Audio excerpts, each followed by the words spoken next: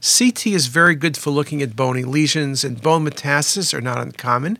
Every CT scan we look at, we need to look at the bones. And here's a very nice example of diffuse osseous bone lesions. They're for the most part sclerotic, but they also have a lytic component. You can see them very nicely in the sacrum, in the lumbar spine, and in the iliac wings. A very nice example of diffuse bony metastasis.